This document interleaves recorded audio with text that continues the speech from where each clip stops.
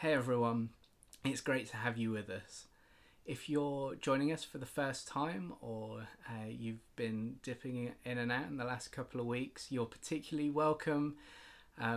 We love to meet new people. And with that in mind, at the end of the video, there'll be some details with some contact information. And so if you'd like to, please do drop us a line. We'd love to get to know you better. For regulars with us at the Beacon Church, you should be getting the weekly update email in your inboxes. Don't forget to read through that, have a look at the different information that's shared in there. I just wanted to draw your attention particularly to the video that Steve has included this week, encouraging us to pray for trailblazers. So please, if you haven't already had a chance, please do take the time to watch that video.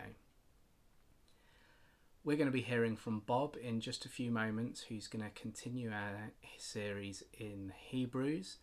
But before we do that, I just felt challenged this week and reminded of the passage in James where it says that we should be doers of the word, not just hearers of the word. And I don't know about you, but sometimes in the busyness of life, I can hear a really good message, and in that moment I think, oh yeah, that's great, I really need to do something about that. And then it falls out in the mind, I don't do anything about it, and we just move on to the next week and listen to the next message, and sometimes that can happen quite a few times. Last week's message from Pete Skibitsky was looking at rest, and I felt particularly challenged. In Matthew 11 verse 28 it says, "Come to me all who labour and are heavy laden." In the NIV it says, "All who are weary and burdened." And I feel weary at the moment. I feel really weary. And so the timeliness of that message that God put on Pete's heart has really challenged me to do something about coming to God and resting in God and with God, and carving out that time to rest with our Father and just be with Jesus. So I just wanted to put a little challenge out there this week. Perhaps there's been something in one of the last few messages in Hebrews, or maybe something from the previous series, where you've had that prickle in the heart that you should take action here. And perhaps if you haven't taken action, or it's kind of fallen off the radar a bit, maybe this week's the time to take action, to be a doer of the word, not just a hearer. Life's busy. This isn't to make you feel bad. This isn't to berate you for not making changes in your life after every single message. But you know in your heart if there's something that you need to do after hearing one of these messages. And so yeah, I just encourage you to take action and maybe talk to a friend about it and be accountable. So we're going to hear from Bob now. I'm just going to pray and then Bob will take it from there. Yeah, thank you, Father, that you are a loving God full of grace. I thank you, Father, that you speak to us through your word, through the word that you have given us in the Bible, Lord. And as Bob opens up your word to us this morning, I pray, Father, that we will be hearers and doers of the word, that your words will touch our hearts and touch our minds this morning. Amen. Over to you, Bob. Well, good morning, Beacon Church. This is the fifth in our series on Hebrews, and my passage this morning is taken from Hebrews 4, verse 11 to verse 16. The passage I was given was slightly longer than that, but I'm just going to focus on those verses this morning in the 20 minutes we have together. So I wonder if you want to read with me, for starting from verse 11. "Let us therefore strive to enter that rest, so that no one may fall by the same sort of disobedience. For the word of God is living and active, sharper than any two-edged sword, piercing to the division of soul and of spirit, of joints and of marrow, and discerning the thoughts and intentions of the heart. And no creature is hidden from his sight, but all that are naked and exposed to the eyes of him to whom we must give account. Since then we have a great high priest, who has passed through the heavens, Jesus, the Son of God. Let us hold fast our confession. For we do not have a high priest who is unable to sympathize with our weaknesses, but one who in every respect has been tempted as we are, yet without sin. Let us then with confidence draw near to the throne of grace, that we may receive mercy and find grace to help in time of need. Let's pray. Lord Jesus, we acknowledge we're in a time of need at the moment. Lord, we can't meet together as a church. Lord Jesus, we're meeting virtually, and we need your encouragement and your blessing. And we just pray this morning as we go through these verses together that you'll minister by the power of your Spirit. You'd help us to understand and to be encouraged and blessed. In the mighty name of Jesus. Amen. I want to start this morning by introducing some of you and reminding some of you of a Romanian pastor, Richard Wurmbrand. He spent 13 years in a communist prison, including 3 years in an underground bunker in solitary confinement. When he was released, he had put to memory 350 sermons, and because of the way he memorized them, he managed to write down 348 of them. What an example he is, as we feel a bit constrained in our houses, don't we? We feel here we're slightly hemmed in with various rules about what we can and we can't do, and we look towards the future, and it's uncertain, isn't it? But what an example he was of keeping going, preaching to himself and memorizing those. And I'm going to use an illustration that he used for one of those sermons towards the end, an amazingly powerful illustration. But I just think the man encourages us, doesn't he? Richard Wurmbrand. Anyway, let's look at the passage. I'm going to start from verse 12. Obviously, verse 11 was talking about the link between what we heard last week from Pete and this week. And now verse 12, it says this: For the word of God is living and active, sharper than any two-edged sword.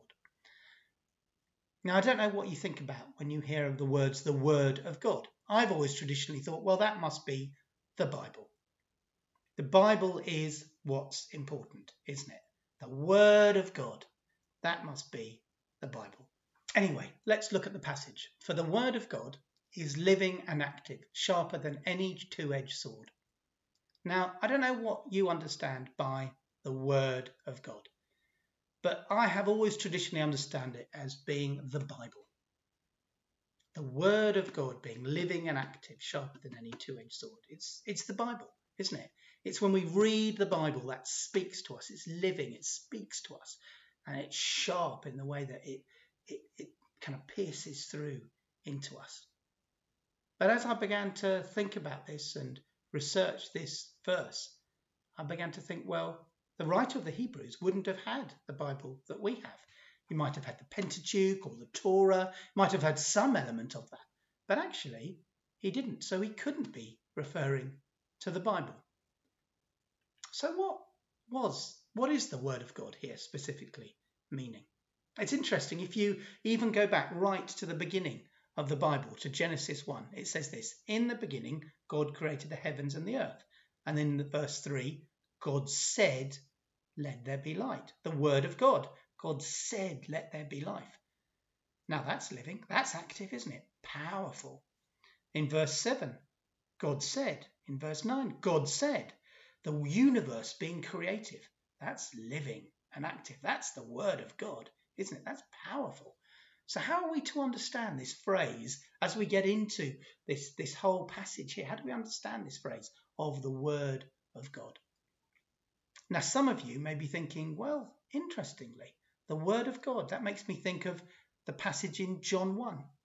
In John chapter 1, it says this: In the beginning was the Word, and the Word was with God, and the Word was God. He was in the beginning with God. And you have this phrase here again, the Word of God.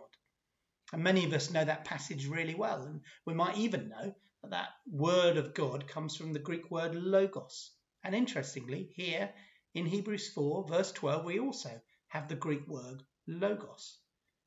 That's what it was translated from. So does it not actually mean the words of the Bible? Does it actually mean here the words of Jesus? The one spoken of in John 1. Are we actually talking about Jesus here?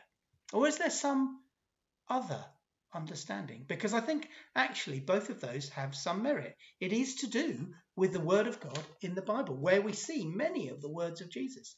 It is to do with the words of Jesus, how he speaks to us, what he says to us. But actually, it's a little bit broader than that. It's more all-encompassing than that. You see, Donald Guthrie, a commentator on this passage, says this: it's a more general sense of God's message to man. It's everything, in every way, that God speaks to man. And we know that through the Bible, God speaks to us. And that's the way we understand things. That's the way we measure. In fact, it's kind of like a plumb line, isn't it? We measure things by the Word of God, by the Bible. That's a key part of it. But also the words of Jesus are crucial, aren't they? When he says to us, come to me, all who are heavily laden, and I will give you rest. You think, oh, the words of Jesus say that to me. That's powerful. That's living. That's active. When he says, go into all the world and preach the good news, we think, oh, yeah, that's the word of God to me. That's living. That's active. And that's crucial, isn't it, in understanding. And the words of Jesus are crucial as well. The Bible. Jesus. But also, as a charismatic people, we believe God can speak today, don't we? We believe that when his Spirit washes over us, we believe we hear prophecy and we hear from him. It's in a different way, and we measure it to the Bible, but we hear from God. And sometimes, we just sense God's words to us in different ways. Maybe when we're reading a creed, as will come up later. Maybe when we hear the advice of a more experienced Christian. Maybe just when we're looking at a sunset and we sense the word of God. Here we're talking about all these things. So that, if you like, is my first point, the all-encompassing word of God here. Okay, number 2. In verse 12, I'm still in verse 12. The word of God is living and active, and it's sharper than any two-edged sword. Now, interestingly, the word of God is often in the New Testament compared to a sword, or, dare I say it, even a two-edged sword. In Ephesians 6:17, it says this: take the helmet of salvation and the sword of the Spirit, which is the word of God. So there we go. The sword of the Spirit, which is the word of God. Word of God. Compared to a sword. It's obviously the sharpness of a sword, it's the blade, it's that piercing nature that's emphasized. In Revelation 1:16, in his right hand he held 7 stars. From his mouth came a sharp two-edged sword, and his face was like the sun shining in full strength. Again, what came from the mouth of God, the words of God, was sharp, two-edged sword. Why compare the word of God to a sword? It's not something that necessarily does damage to us, so that's not the understanding. But it's the idea, I feel, that it penetrates, that a sword can go in, that it penetrates right to the heart of things, that it speaks deeply to our heart and to our thoughts. It speaks into our mind. It is powerful in the way the word of God speaks to us. If we move on a little bit to verse 13, the passage says this: and no creature is hidden from his sight, but all are naked and exposed to the eyes of him to whom we must give account. It's the idea of being laid bare before God, isn't it? And also the idea that our motives and our thoughts and our actions are judged, if you like, by God, because we've got to give him account. He shows us, doesn't he, through his word. He showed us through his word how to live productive, fruitful, godly, righteous lives. But he also challenges us when we get it wrong, when we sin, when we do things we oughtn't to do or don't do things we should do, when we think things we shouldn't, when we go our own way, when we, if you like, rebel against God because we just want to do what we want to do. That selfishness that is somehow still inside all of us, even though we've given our lives to Jesus. So it begins to shine a little bit of a light on that. And the fourth part that I really want to pick out is verse 15, because it says this: "For we do not have a high priest who is unable to sympathize with our weakness, but one who is in every respect has been tempted as we are, yet without sin." That's amazing, isn't it? He can sympathize, but he has been tempted in every way, but without sin. He's never given in to any of the temptations. And there's an element here that every temptation that we have, Jesus felt, because he can sympathize exactly with that. And you may say, well, wait on, just wait a minute, Bob, because, you know, he lived 2,000 years ago. There are challenges, there are opportunities for me to walk in different ways that wouldn't have been round 2,000 years ago. I don't understand. I don't understand. You know, the things that I struggle with. Really, Jesus can empathize with that. The best way of understanding this, I think, comes from C.S. Lewis in his book Mere Christianity. Let me just quote a bit for you. He says, "No man knows how bad he is till he's tried very hard to be good. The silly idea is current that good people do not know what temptation means. This is an obvious lie. Only those who try to resist temptation know how strong it is. After all, you find out the strength of the German army by fighting against it, not by giving in. You find out the strength of a wind by trying to walk against it, not by lying down. A man who gives in to temptation after 5 minutes simply does not know what it would have been like an hour later. That is why bad people, in one sense, know very little about badness. They've lived a sheltered life by always giving in. We never find out the strength of the evil impulse inside us until we try to fight it.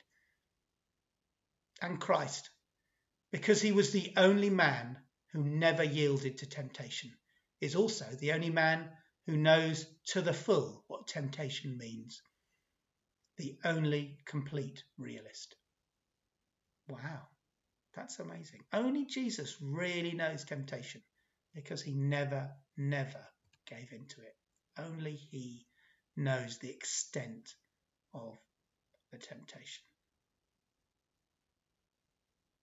Well, I hope that's helped you looking at those elements of the passage. It's such a rich passage, so many other things I could have taken out of it.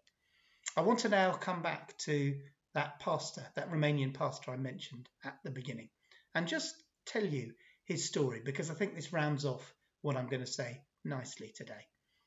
So in his book, Alone with God, Pastor Wurmbrand shares a story from his life before prison. So before he went into prison, he was a pastor, and he had preached twice on a Sunday. And after that, he felt an urge to go to the pub. Now, his wife wasn't very keen on this because she said, well, you've preached twice about drunkenness and against alcohol. Should you really be going to the pub? So she thought it was a good idea to go with him. When he entered the pub, he understood why he'd been brought there, because in the middle of the pub was a Russian army captain with his finger on the trigger of a revolver, threatening to shoot everyone. Now, as Pastor Wurmbrand so happened to speak Russian, he managed to calm down the situation and persuade the bar manager to allow him another drink. And Pastor Wurmbrand sat in the corner of the pub with the Russian army captain to hear his tale. And as the army captain talked, Pastor Wurmbrand began to share with him about Jesus, about how he'd come to earth, about how he understands everything that we go through, about how he led a perfect life and then died on a cross for us to make us right with God, to draw us into his eternal purposes. As we repent and we turn towards him, that we can know Jesus as our Saviour and our Lord. Now, I don't know what it was, whether it was the confidence given by the Russian speaking, the alcohol that he was drinking, or who knows, whether it was the sound of the words of Jesus coming back to him after many years. You see, he'd been an Orthodox priest when under Stalin 80,000 priests were killed. And he began to tell his story. And he said this: "I was terribly frightened. And so I accepted the offer which the communists made to become an atheist lecturer. Though believing in God, I agreed to go from town to town, from village to village, to convince people that there is no God, no Christ, no eternal life. I have destroyed the faith of many people, including my former parishioners." He then came to the culmination and said, I even shot Christians who refused to serve in the Red Army.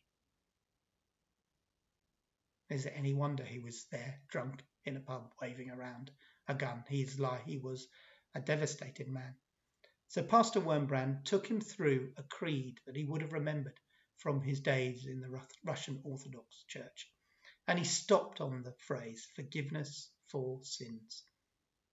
And he persuaded him that day to pray and to receive forgiveness for his sins from Jesus. How amazing. We can't really finish this passage without that concept of the grace of God. Let me just go back to that final part, because it says in verse 16, "Let us then with confidence draw near to the throne of grace, that we may receive mercy and find help in time of need." Find the grace to help in time of need. My sense is like that Russian soldier, that there are times, maybe because we've been by ourselves, we really do need to come back to the cross, to come back to Jesus. And just to say, look, Lord, this is where I am. This is what I've done. I know you see everything. I know you know everything. But by your word of God, I just sense that you're challenging me on some things I'm doing wrong, some things I'm thinking wrong. We really can be completely undone by the word of God, completely feel like we are kind of naked before him. And now I want to just make it right through Jesus. I know what an amazing gospel it is, what an amazing Saviour you are. Let me just read a verse just to confirm that. 1 John 1:9 said, "If we confess our sins, he is faithful and just to forgive our sins and to cleanse us from all unrighteousness." Well, I hope today has been helpful for you. I hope that amazing passage in Hebrews 14 will be in your mind. I hope that that sense, that story from Pastor Wurmbrand will challenge you. And maybe even he will challenge you, the way that he survived in solitary confinement for 3 years. If he can do that, we can do it for a few months, slightly distantly, can't we? And we can keep honourable with God. We can keep reading our Bibles. We can keep praying. We can keep pressing on. We can keep having a passion for Jesus. We can keep fighting against ungodliness. We can strive for that rest that was talked about. And we can come out of this, come through this, come with this, with the power of the gospel, with the closeness of Jesus to make a difference in this world. I hope you have a great week, that you are mightily blessed. Thank you for listening. Thanks, Bob. That story at the end is just so exciting and encouraging to to hear of those things that happen. And it's been great over the weeks to hear of stories happening within our community as well, where people have been sharing about Jesus, about sharing the word. So that's us for this week. Below the video in the description will be a couple of links to some worship, just to help you respond and worship this week. But for now, that's all from me. I pray you have a blessed week.